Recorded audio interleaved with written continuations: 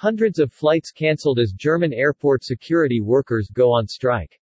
Major air hubs across Germany experienced massive flight cancellations and delays today after airport security workers staged walkout at some of the country's international airports over low wages and poor working conditions.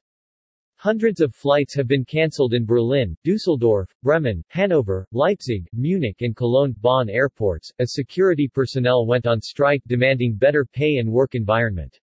Workers are demanding a pay rise of at least €1, $1.10 per hour as conditions for airport personnel have become increasingly strenuous since the beginning of the global COVID-19 pandemic and were further aggravated by Russia's unprovoked full-scale invasion of Ukraine, that caused the cost of living to increase in Germany.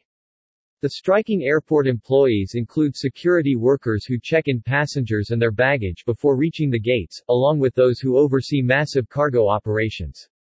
The Verdi labor union announced that the work stoppage would last all day at Berlin, Düsseldorf, Bremen, Hanover, Leipzig and Cologne-Bonn airports. Early in the day, 160 cancelled flights had already been announced. Düsseldorf.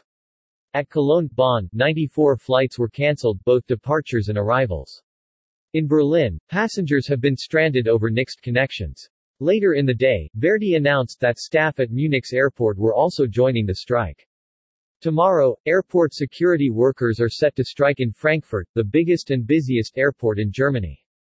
Frankfurt Airport has already advised travelers to revise their plans to travel that day if possible. According to Verdi Union, the salary negotiations are expected to take place on Wednesday and Thursday in Berlin.